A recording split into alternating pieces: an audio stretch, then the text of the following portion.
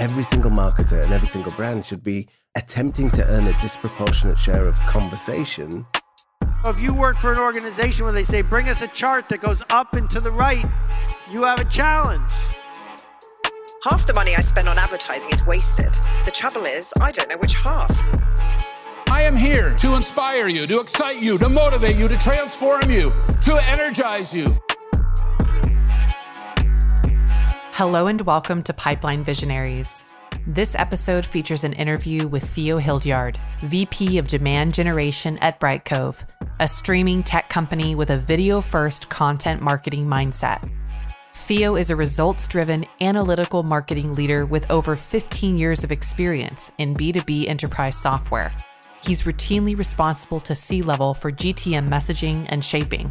He is a motivational and pragmatic leader with a proven track record of improving cross-functional collaboration and has extensive knowledge of digital marketing tactics and account-based marketing.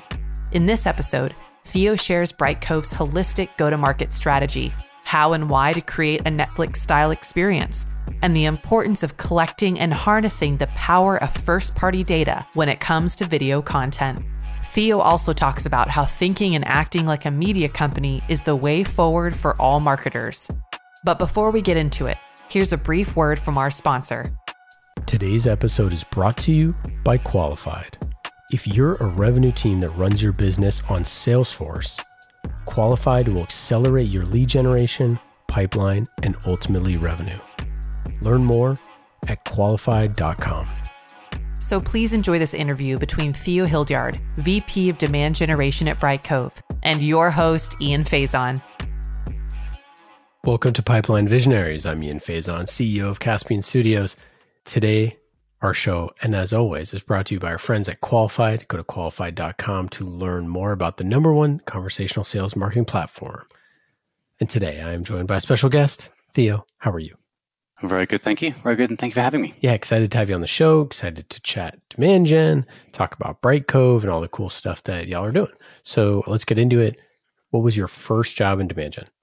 Yeah, so my first job I'll go with my first job in marketing, really, because I started life as a product manager working for a sort of technology platform company, and we were trying to verticalize a bunch of solutions on top. It was very much a product management role, but it bled into product marketing very, very quickly indeed.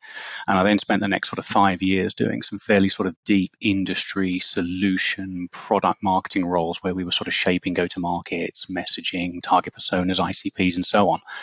Then that led to a sort of a demand gen path sort of after a sort of, 3 or 4 or 5 years.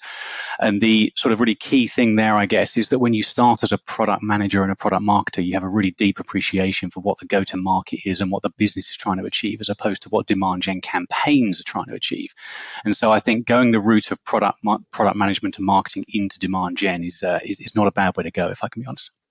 Yeah, that we always talk about. That's one of the reasons why we started the show, is sort of this like understanding that every CMO is now sort of a demand gen leader. Like at this point, like we all are, we all are, beholden to pipeline, and a lot of people grew up in product marketing. So it's sort of that blending of the product marketer plus the exactly demand right. is like pretty much what makes a modern CMO.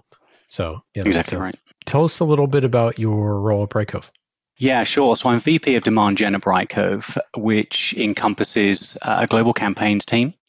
It encompasses 4 regional marketing teams. We break the world up into the Americas, EMEA, APAC, and Japan. And it also includes the customer marketing team, the partner marketing team, and unusually, it also includes the marketing operation and analytics team. So it's quite a lot. It definitely does not include the comms team or the creatives or the web and other bits and pieces. But yeah, there's quite a lot in there. Let's get to our first segment, the trust tree. With the knowledge you've been given, you are now on the inside of what I like to call the circle of trust. What, I thought we were in the trust tree in the nest, are we not? Where we go and feel honest and trusted, and you can share those deepest, darkest marketing secrets. Tell us a little bit more about Brightcove, the company, and who your customers are. Yeah, sure. Brightcove is a streaming technology platform.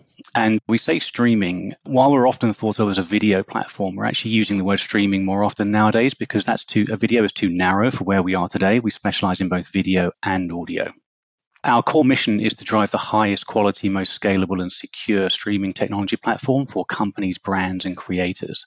The key point for creators is we're targeting those creators that are looking to own their own digital future as opposed to cede that to a third party.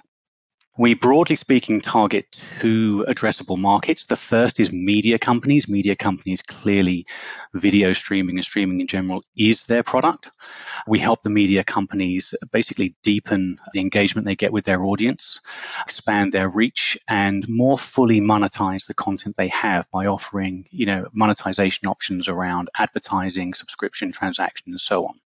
The second big sort of bucket, if you like, in our target market is enterprises. We help enterprises build, comprehensive streaming content strategies so that they can basically attract new audiences and sell more products. But it's not only the sort of external side of it, there's also the internal side of it as well. It's about using streaming and video to engage and motivate employees. Now, those kind of words kind of make sense, and you might think, well, that's fine. But, really and truly, why should enterprises care so much? Because they're not actually monetizing the video itself. But, video is everywhere. It's ubiquitous. Now, research shows that, 97%, in fact, of recent video viewers would be more receptive to sales communications from a business after consuming their video content. So it's incredibly important that enterprises get on board with video as well. And you asked us about our customers. We have an incredible global customer base, both on the media side and on the enterprise side. On the media side of things, there's News Corp, Masterclass. If you go to our website, you'll see like South by Southwest there and a bunch of others. And on the enterprise side of things, you've got big retailers and manufacturers, for example, like Home Depot and Ford. For your buying committee, for your personas, for those types of organizations, obviously hugely different types of organizations. What does that buyer persona look like? Yeah, exactly. We're targeting two very, very different buying personas simultaneously. So on the media side of the house, we're talking about the actual producers of the content. And on the enterprise side of the house, really and truly, it's marketers like myself. So, interestingly, I am customer zero for Brightcove because my organization is a big user of Brightcove and a big adopter of the sort of video first content marketing strategy that I was talking about a second ago. So on the enterprise side of the house, it really is marketers, but there's also an internal comms element as well. So if you are communicating with large numbers of internal stakeholders, be they employees or franchisees, think of a car dealership, for example, then we've got just as big a play there as we do with the marketers. So two very distinct personas with two very, very different sets of messaging for sure. Can I say, we'll get into this in a little bit. I love the way that if you go to brightcove.com, it says, I am ... I want to ... And under I am, it says a CMO, a CTO at a media company, comms professional, director of marketing, director of acquisition, director of video operations, an event producer. What a brilliant way to just point right at it. That's so cool. Yeah, thank you for that. That's a very recent addition to our website, and I would love to take the credit for it, but it was not my idea. But it's a fantastic intro into the website for sure. Yeah, very, very, very cool. Well, and it gets to this persona piece, especially when you're selling to different ones. Like, that's why it's so important to start with those sort of things, because if you're selling to totally different people, like, they do not want to be sold the same way. Yeah, that's exactly right. And prior to having that navigation on our website, we relied on either products or solutions labeling to guide people to where they want to go. But the problem with that is we're often using our own internal terminology for those labels. Yep. So people wouldn't necessarily know. They wouldn't identify with the way that Brightcove describes itself. They'd identify with the way they describe what they need. So it was very, very hard to get people to the right pages when we were just having product and solution pages, which was why the entry became the way it did. It's great. I love it. Very fun. Thank you. And so relevant for the persona conversation. And what is your marketing structure, or what does your marketing team look like? What does that structure look like to go after those accounts? Yeah, sure. So I guess to understand the team, you need to understand the marketing strategy first. So maybe if I just quickly touch on that. So the sort of starting point for our entire marketing strategy, if you like, is that we as a company are deeply, deeply target account focused. So the entire go-to-market is target account focused. Now, I say the entire go-to-market is target account focused and not necessarily using the term ABM, because I think that the label ABM is problematic. because it implies that it's a marketing strategy or a marketing fad. And we're definitely not doing that. Our entire organization is orientated around a very, very discrete set of target accounts. The second pillar of the strategy, if you like, is that B2B marketing is becoming more B2C-like. And we have a deep, deep belief in the fact that what B2C companies do extremely well is they treat the buyers as individuals and they personalize particularly well, and they personalize at scale. And what B2B marketing organizations have typically done in the past is treat people as if they are a sort of, if you like, just a contact associated with an account, and it's the account that we're marketing to. And I think that's a mistake. I think you need to market to the person as if they're an individual. So target account, more B2C-like. And if you like, the third pillar of the strategy is around content and how video content is the most effective content that we can have. It's quicker and easier to absorb the information, and people retain the information better. So you've got those three core pillars there. And our marketing organization is orientated to deliver exactly that. So the company itself tiers its target market into strategic, tier 1 and tier 2 accounts, and other. And the sales team does exactly the same thing. We've got strategic account managers, and then we've got new logo teams who target tier 1 and 2, and then we've got account managers and CSMs who have tier 1 and 2 customers. So the go-to-market is tiered, the sales team is tiered. And then marketing, the marketing organization is structured in exactly the same way. We have 4 regional marketing teams who go after the new logos, both at the strategic and the 1 and the 2 level. And then we have customer marketers who are very, very focused on working with these CSMs and the account managers to basically mirror exactly that same structure. So the marketing organizational structure, if you like, is driven not just by aligning to the sales structure, but that in itself is driven by what the company is doing, and the company is being highly, highly targeted and tiered into strategic 1 and 2. Amazing. That's fantastic. And I'm glad you went into the strategy piece there, because it does inform all of this. And so specifically within your demand strategy, how do you think about that sort of as like a nested thing within it? Yeah, sure. So it really boils down to point 2 and point 3 of the company-wide strategy that I was saying earlier. So B2B marketing needs to get more B2C-like, and video content is king. So our demand gen strategy is heavily influenced, and maybe it's because we sell to media companies, but our demand gen strategy is heavily, heavily influenced by the fact that media companies actually do 2 and 3 extremely well. They treat you as an individual, they personalize, and they make extremely effective use of video. So what our demand gen strategy is effectively trying to do is help us think and act like a media company. And that's indeed what we would say in our marketing pitch to marketers as well, is that enterprises need to start thinking and acting like a media company. And what does that mean? Well, first of all, it means investing in really, really compelling thought leadership video that is really clearly organized into topics or themes, or ideally channels. So a solid content marketing strategy that is most definitely video first. Our content isn't entirely video first, by the way. Obviously, there's a need for text and print and PDFs and what have you, but we're probably 60-40 on the video side of the house. So a really compelling video-first thought leadership content strategy organized by channels. The next part of the demand gen strategy is to actually own the distribution of that content, which for us means owning our own channel. Don't dump that content on YouTube. Create your own channel and become a genuine destination for thought leadership. Have people come to you, not necessarily because that in itself is valuable, but if they come to you, they are your audience. You own the audience and you own the first party data, and that is absolutely critical. And it's another thing that media companies do extremely well as well. So all of this basically adds up to creating a Netflix style experience. In our case, we call that Play TV. And that Netflix style experience is for enterprise marketers to distribute thought leadership and own the audience and own the first party data. But like with a media company, it has subscribers. in our case, they're free, but that's not the point. It has subscribers. It has interactivity with things like likes and dislike buttons. And perhaps most importantly of all, it has really, really robust video engagement analytics so that we can actually understand what thought leadership and what message people care about and what they're drawn to. And that does two extremely important things. It tells us how to shape our content marketing strategy in the future because we know what people care about.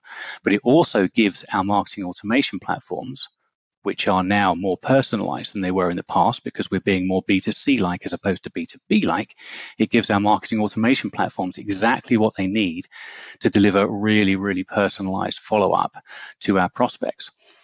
So this is all to say that there are basically things that media companies do extremely well. We've learned that because we work with them day in, day out. And we've learned that actually, if you combine that with personalization at scale and treating people as individuals, you suddenly find yourself as an enterprise marketer having a demand gen strategy that looks and feels like a media company. How do we get people to play TV? It's the usual stuff. We've got display advertising, we've got paid social, we've got search engine marketing, we've got email marketing, we've got content syndication, the usual stuff.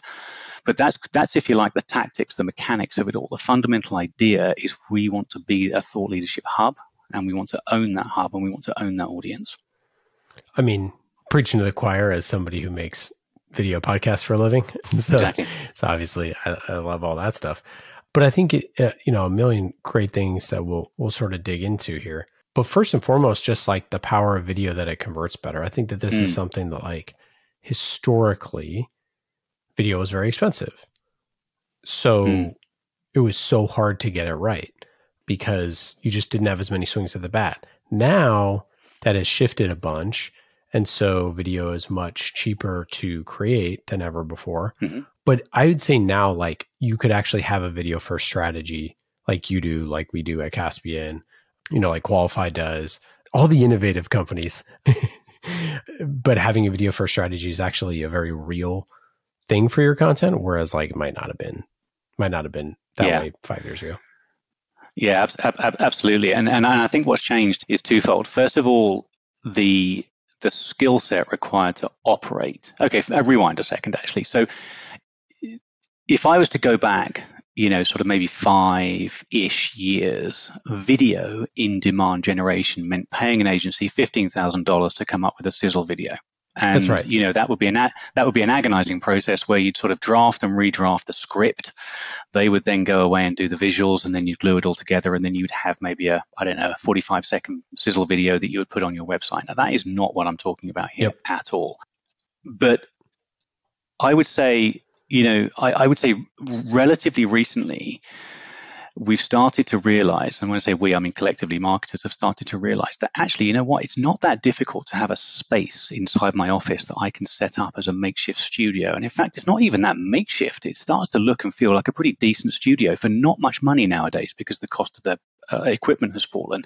And then there's a whole bunch of I'm going to show my age here, but there's a whole bunch of Gen Zers who are coming through, and they understand the skill sets are incredible. It isn't as difficult or as expensive to hire people that understand the technology and can do a really good job of video production as it was, let's say, 10 to 15 years ago.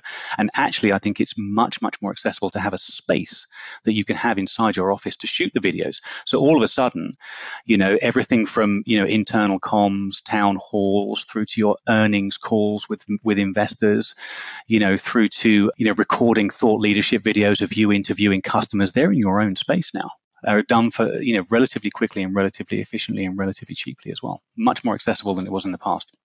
And I think that people get a little overboard, or perhaps they just sort of like boil the ocean a little bit when they talk about, breaking a video or a podcast or whatever into like 150 different assets and all that stuff. If you can do it and you know how to do it, that's great. And all that stuff, that's great. But the idea that, you could take a 50-minute video and turn it into 150 different assets, like, trust me, like, I run a company that does, things like that. I get it. But I think that first and foremost, just the idea that you're trying to make something for an audience that is good, that is video first, that has personality, that's pulling insights out of them, that are unique, that are potentially unique in that moment, that are unique to a period of time. Like, all of those things are very bespoke things that is hard to replicate. Whereas like writing a blog post, as we've seen with ChatGPT and all this other stuff, that writing a blog post and getting a bunch of answers is much more easy to replicate. And so like, how do you scale these type of experiences where you're co-creating with your customers, with your prospects, with influencers, because that stuff is better. Like 1 + 1 does equal 3, right? Having like locking your writer in the room and say like, write a listicle about the, 10 best demand gen activities. Like it's just not going to be as good as when you get a few brains together, looking at the problem from different angles and sort of co-creating it. Yeah, no, absolutely. I mean, we've done a lot of, we've experimented with a lot of different video formats, and the conclusion is most definitely that short form and medium form, and when I say short, I mean sort of, up to 3 minutes, and medium form, let's call that up to 15 minutes, TED Talk style videos. I mean, they are by far the most preferred format of our audience. And so you end up thinking, well, hold on a second. So we know that 15-minute works, and then we've got all of this effort going, this is just one example, we've got all of this effort, for example, going into webinars. There was, especially during COVID, there was a relentless pressure to do, a webinar a month, possibly even more. And then they're live. And the live element is good because you do get the sort of audience participation at the end of it. You do get the interactivity at the end of it, if that's how you've structured your webinar, of course. But there's a lot of effort and a lot of time to produce the webinars, and people are on the hook for a live performance, of course. You could, and indeed we have, make the choice to turn that webinar format into something that feels a little bit more like a 15-minute video blog, a 15-minute video, TED Talk style. Host that on your own Netflix style experience, group it by themes, group it by channels, and all of a sudden you've turned a webinar strategy into something that looks and feels like a media company. And it's just, in our experience, it is simply more effective than the webinars. It's a lot more scalable because you can produce more of them, and they live on, if you like, in a library. Sure, you can put a webinar on demand, but no one's going to engage with a webinar on demand. They just don't do it. So you put all of these short and medium form videos in on a channel, if for want of a better word, and you get a lot more life out of them and a lot more value out of them. So yeah, I mean that's just one example. Going back to your original point about video seems scary, it isn't as onerous as it thinks. Any other thoughts on any other stuff that people do for sort of this video content strategy that you see that y'all are doing well, or maybe some other mistakes that maybe you did make? I think some of the things that are often overlooked but are terrifically valuable is the video engagement analytics. So it's helped a lot if you own your own channel and you're harvesting your own first-party data with a decent set of video analytics. But I often think about the old days where we would sort of, send out an email, encourage someone to go to a landing page and fill out a form and then download a PDF. And we wouldn't necessarily know if they had, we'd know that they downloaded the PDF, but we wouldn't know whether they'd sort of looked at the contents page and then thrown it in the bin, or whether they read the whole thing cover to cover and forwarded it to like 20 colleagues. Like, we wouldn't know. And I get that there are technologies nowadays that help with that problem, but you're just taking that as the sort of typical sort of a state of affairs. One of the things that video engagement analytics does extremely well is if the person is known to you for a start, but if the person is known to you because they're a subscriber of your channel, you know exactly what they're watching, and you know exactly how far into the video they're watching, how far into the video they've watched. So it could be 10%, it could be 75%, it could be 98%. If you can then feed that into your MarTech stack, you can do some amazing things. So the first thing you would do is you would feed it into your intent models, whatever vendor you have for buying intent, the sort of ABM platform vendors. You would absolutely have video engagement feed the AI and machine learning driven intent models that you're probably procuring from an organization like 6 Sense or Demandbase. Especially if you've got a video-first content marketing strategy. Because if you've got 60% videos on your website and that's not feeding your intent models, then there's a massive problem there, right? So the very first thing you would do is feed it into your AI and machine learning models. But the next thing you would do is feed it into your marketing automation platforms. If you know that someone is watching videos that are heavily orientated towards user-level how-tos, then serve them up more of that with your personalized outreach. If you know that they're consuming content around monetization models for videos, AVOD versus SVOD versus TVOD, for example, you know what to serve them up. So you can be very, very targeted in your demand gen efforts because you're harvesting really rich data on what people are viewing. And I think that's the kind of the next step after creating your own channel and then sort of, stocking it with really, really good thought leadership content and then building up a brand as a thought leader. Like apart from that, you then go and use it actively in pipeline generation. It takes a bit of time to get there. There's a lot to consider there. Like most of the ABM platforms don't understand the concept of video views yet. They don't have a data structure for video engagement. Yep. They have a data structure for email opens and for clicks and for time on page. They don't have a data structure for video views. So there's a bit of work to get that up and running, but it's tremendously powerful.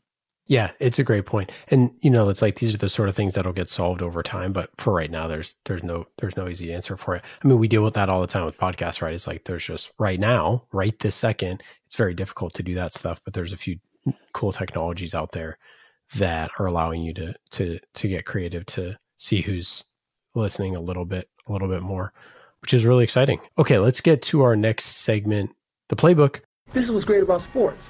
This is what the greatest thing about sports is. You play to win the game. Hello? You play to win the game. Where you open up that playbook and talk about the tactics that help you win. Obviously, you've talked a ton about some of the tactics, but those 3 channels or tactics that are your uncuttable budget items, where are you spending some of that money? Yeah, sure, exactly. So the very first thing has to be customer marketing. We've spent a lot of time and effort recently on customer marketing, and we break that basically down into 3, if you like, 3 sort of pillars. The first would be campaigns. We're trying to do a much, much better job of marketing to customers as customers and not marketing to customers as if they're prospects. And that takes time and effort, but we're putting a lot of effort into that. And that's most definitely an uncuttable line item.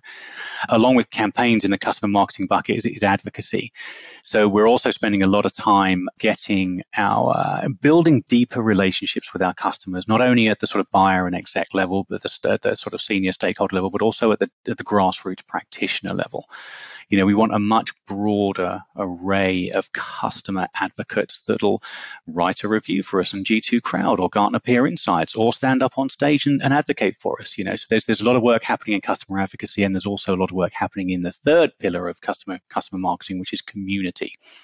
Put a lot of effort recently into building our community, not just as a sort of, if you like, a community portal where people can go and ask questions and get answers, but it's also a place where we would have, private groups for some of our more verticalized customers like sports teams and leagues or performing arts centers. It's the place where customers would make suggestions on our roadmap and people would vote on them, that sort of thing. So the first thing that's uncuttable is customer marketing for sure. The next thing that's uncuttable is in-person, intimate, experiential events. So Brightcove is extremely lucky in our customer base. On the media side, we have fantastic customers from sports, performing arts, theatre, museums. Think of sort of really, really big events that you might encounter on the global stage around tennis or golf or motor racing or horse racing, orchestras, opera houses, et cetera. And they are fantastic vehicles or fantastic organizations to partner with to actually host experiential events where we might bring anywhere between 20 and 100 customers and prospects together, as opposed to just, renting a restaurant or going to a ball game. So small in-person experiential events with our customers and combining customers and prospects is a must. So that's number 2. And the third one is a bit of a surprise to us. I mean, it's not, we used to do a lot of content syndication, and we spent a long time trying to find an organization that would allow us to do video content syndication. And the content syndicators for a long time didn't really know what we were talking about. They didn't really have they didn't really have the platforms for it, and they didn't really understand it. We eventually did find a content syndicator that understood video content syndication. And we used that to basically have, I would say, 3-minute snippets of a medium form video, which is going to be around 15 minutes. So we would content syndicate the shorter version, and it itself would click through to the longer version on Play TV, our channel I was talking about earlier. And we ran this, I would say, in the back half of last year, maybe for Q4, and it was tremendously successful. We had a fantastic hit rate. People weren't just consuming the content because a content syndicator had sent it to them. They were actually clicking through to Play TV, and they were spending time on Play TV as well. They were browsing our thought leadership repository and actually spending time viewing the videos that we had there, the sort of medium form ones. Not only that, they were an extremely senior bunch. I think we have more C-levels in Q4 through video content syndication than we had in the previous 3 quarters combined. I mean, people responded really, really well to it. So that was a bit of a surprise because I wouldn't have put content syndication in my uncuttable bucket had that not happened. But it did happen, and it's most definitely in there. That is cool. Yeah, it's not something that we've seen a ton be popular. It's definitely more on the most cuttable budget item piece. So that's pretty fascinating. That's exactly right. Because people aren't syndicating video, you see. They haven't got the thought leadership channel in the same way. I mean, you mentioned Qualified earlier with Qualified Plus, I assume you're talking about. So, if you have that, then video content syndication is great. If you do not have that, then what you're essentially syndicating is a good old-fashioned PDF, which is less interesting. That generally does get cut. You're right. What about things that you're moving away from or most cuttable? Yeah, the most cuttable is most definitely, I sort of alluded to it earlier, but the good old fashioned, emailing a cold list that you've bought from a data provider and you send them an email inviting them to a form. And if they fill out the form, they can download a PDF. That's just, that smacks of a marketing a decade ago, and there's no place for that at all. I'm not saying there's no place for email, by the way. Email is terrifically important, especially if it's personalized. But the idea of sort of text-based content living behind a gate, I think, is dead. It's just not how people buy. We firmly believe that, people are choosing to remain anonymous much, much deeper into the sales cycle, and they're responding best to video. So we have to accommodate that. We have to basically ungate. We have to provide video content for a start. We have to get our thought leadership out there using video as the medium, and then we have to ungate that as much as possible. And then basically just sort of, drive people to it and watch the engagement. Now, you then, of course, have to trust that they will raise their hand and engage with you at some point. They can't remain anonymous forever. And the idea that where this strategy can fall down is that you might then lull yourself into a place where you sort of build it and they will come and you're forever sitting waiting for this anonymous traffic to convert. Now, that's a mistake. Don't do that. Definitely don't do that. But I do believe that you have to give the content away, allow the anonymous users to, become knowledgeable about what you're trying to say, and then they will come to you eventually. And if they don't come to you eventually, well, hey, guess what? There's tons of MarTech that will allow you to gauge anonymous interest and understand which accounts the anonymous interest is coming from, and that then primes your outbound engine. So I'm not suggesting that, we sort of, build it and they will come and just sort of sit back and wait for people to raise their hand. I mean, you do then have to understand which accounts are showing engagement, albeit anonymously, and then use that to prime your BDR and selling machine to actively go after them as well. But yeah, for me, what's fading is a good old-fashioned gate with an email that sends people to download a piece of content. Yeah, 100%. And you could just use that money on paid ads. And it's cheaper. That's the thing. What we have seen, we run paid ads for thousands of episodes. It's way cheaper to run paid ads to content than it is to run it to, a value, a buy now sort of situation anyways.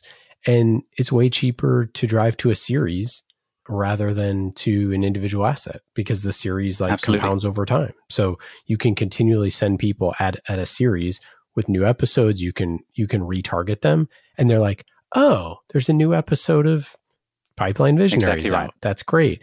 Whereas if you're promoting the same exact ebook over and over again, it's a one-off asset. Yeah, that's exactly right. Any other campaigns that are potentially interesting that you've ran over the past year or so? We experimented a lot with HTML5 in display ads, not just to have the ad be dynamic and move a little bit, but also to have it be personalized to the audience. That was pretty effective. Other campaigns that would be wildly effective, they're not necessarily on the digital side of things, actually. I'm going to go back to the sort of experiential, small in-person events. So, there's a couple of must-have big trade shows that we do, but then, there's a lot of value in having, 50 people in a room at a museum or at an opera house or what, at a motorsport event or whatever it might be. And I would say some of the best traction we've got with our prospects and customers is getting them to those events. Now, the digital, because it's very, very targeted, but it's not necessarily leading to lead gen necessarily because we're ungating anything. It's almost as if the digital builds up enough momentum and awareness for Bright Cove that when we do tap them up and say, do you want to come to this great theatrical event in New York, people are more likely to say yes. And the link between those two things is very, very fuzzy indeed, and it's very, very difficult to prove. But I am a firm believer in the air cover. If we ungate everything, and we truly believe that's the right thing to do, what your digital effectively becomes is air cover. And it doesn't just make engagement with our videos on Play TV better and for people more likely to subscribe, and for when we do outbound to them, they're more likely to pick up the phone, but it also makes getting people to these small experiential events easier as well. And I would say that's probably the best thing that's happened. That's probably the most interesting sort of development in our campaigns over the course of the last year, the fact that those two things are coming together. Because let's face it, off the back of COVID, everybody was racing back into the big wide world, and I sort of feel like exec dinners and sort of, getting together for drinks was the main drive behind everything, but it wasn't necessarily a cool, really edgy experience that they wouldn't otherwise get. And I think that's the difference. Yeah, and I think that there's a real desire for human connection, and there's a real desire to be at home and be lazy. Like those two things, like the two wolves that sit within us that fight constantly. And if you can get the connections as a digital sort of, hey, we're going to send a wine and chocolate tasting to your house, and it's going to be you and 6 other CMOs, and you just got to show up in your pajamas. So there's just so many different sort of like ways to do it. And I think to create a portfolio of those type of experiences is really important because people engage in different ways. And then I think that that's where people get so draconian in the way that they think about their marketing is like, oh, well, we know that, wine and chocolate things work really, really well digitally. It's like, yeah, but if you're allergic to wine and don't want to eat chocolate at your house because, that's when your kids go to bed or something like that, like you're never going to consume that type of, event. So I think that it is so much about running those type of experiments to say, hey, we're going to do this thing. Is anyone interested in this? If we were to put this together, would y'all want to go? Those are the sort of things that I think you can do more experiences with. And then I would add one other thing about the gated content, which is gate cool stuff, gate tools, gate a freemium like version of your product, gate like going to a physical event, like gate stuff that actually costs money. Don't gate stuff that's free. Like don't gate content. 100%. Right? Yeah, I always think if we want more eyeballs on a message that we are trying to push, don't gate it. Exactly. How do you view the website? Yeah. So, notwithstanding your point from earlier about the entry being very, very cool indeed, for me, I think the website needs to have at the very, very, very, very top a clear statement on what we are and what we do. I really can't stand companies that use verbiage on their website like industry-leading solutions to optimize customers' journeys or whatever. Like those words are utterly meaningless. And I think a very, very clear statement at the absolute top of the website on what you are and what you do is super important. Personally, I like the movement and the video. I would say that because we're a video company, so lots of movement, lots of color, lots of not overly static. And the next thing for me about our website is, or any website for that matter, is if you do buy into the philosophy of ungating, you need lots of ways in which you can capture leads. They need the actual lead capture points where people do voluntarily raise their hand need to be super accessible, and they need to be really, really easy to complete. Now, for us, that is a chatbot. We've gone down the chatbot route, as have millions of others, where, book a meeting is good, but live chat is even better. Yeah, so for us, very, very clear statement, lots of movement, lots of video, lots of lead capture points, chatbot being the preferred form, excuse the pun, but the preferred form, not a form. And I guess the final thing I'd say is the personalization point. I mentioned at the very, very top, like the idea that B2B marketers need to treat B2B buyers as individuals, not as a contact within an account, and you're marketing to the account. Like that's wrong. And so I would like to deploy as much personalization as possible on the website. Don't make it your generic video that, talks about, whatever it talks about, same thing if you've got a performing arts organization on your website or a retailer or a manufacturer. So I think at the very least, industry level personalization where you're adjusting the content and the messaging that's on the page based on someone's industry. If you can get down to the account level and you want to welcome Ian directly or even welcome, a company directly, I think that's great too. Let's get to the dust up. Uh-oh. Here comes trouble. You may have heard that there was a dust-up involving yours truly. And now we've got a wild scrum with fights breaking out all over the place. And it is getting really ugly as we've got punches and kicks. Where we talk about healthy tension, whether that's with your sales teams, your competitors, or anyone else.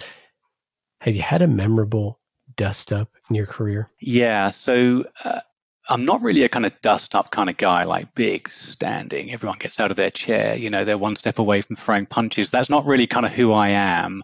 But I have had quite a few examples where, you know, a series of unfortunate events lead to a real breakdown in the relationship or a breakdown in communications. And I've got to be honest, it typically happens with sales because I'm in marketing, and that's typically where the tension exists. And I've got two examples for you. The first is around the fact that when our marketing is as targeted as it is, no one at Brightcove sees it. So search engine marketing is about the only marketing we do that is not targeted to specific accounts. And we're a medium-sized software company, so we're definitely not advertising in airports or doing any out-of-home advertising, right? So, you know, it's all very, very targeted, and our own people don't see it. And that leads to this impression that we're not doing any marketing because, you know, some people don't understand the targeted nature of digital nowadays. And so I'd say one of the first sort of breakdowns in communications would be around the fact that, no, we are actually doing marketing, and you have to really sit down and explain to people where the marketing is happening and how it's manifesting itself. And the fact that you're not seeing it is not a problem. In fact, it's a good thing, because if you were seeing it, we'd be wasting money. Yeah, exactly. That's exactly right. The second, if you like, breakdown in comms or series of unfortunate events is it's around ABM, and it's why I said at the top of the call, I don't like the term ABM, and I don't think it does justice to what is actually happening. Because, you know, you're not, if you deploy ABM, you're not deploying a marketing strategy, you're deploying a company-wide go-to-market strategy where all of the sellers and all of the BDRs and the entirety of marketing need to be focused on a specific set of accounts. And you know what? That might change quarter by quarter, so it's not a one and done either.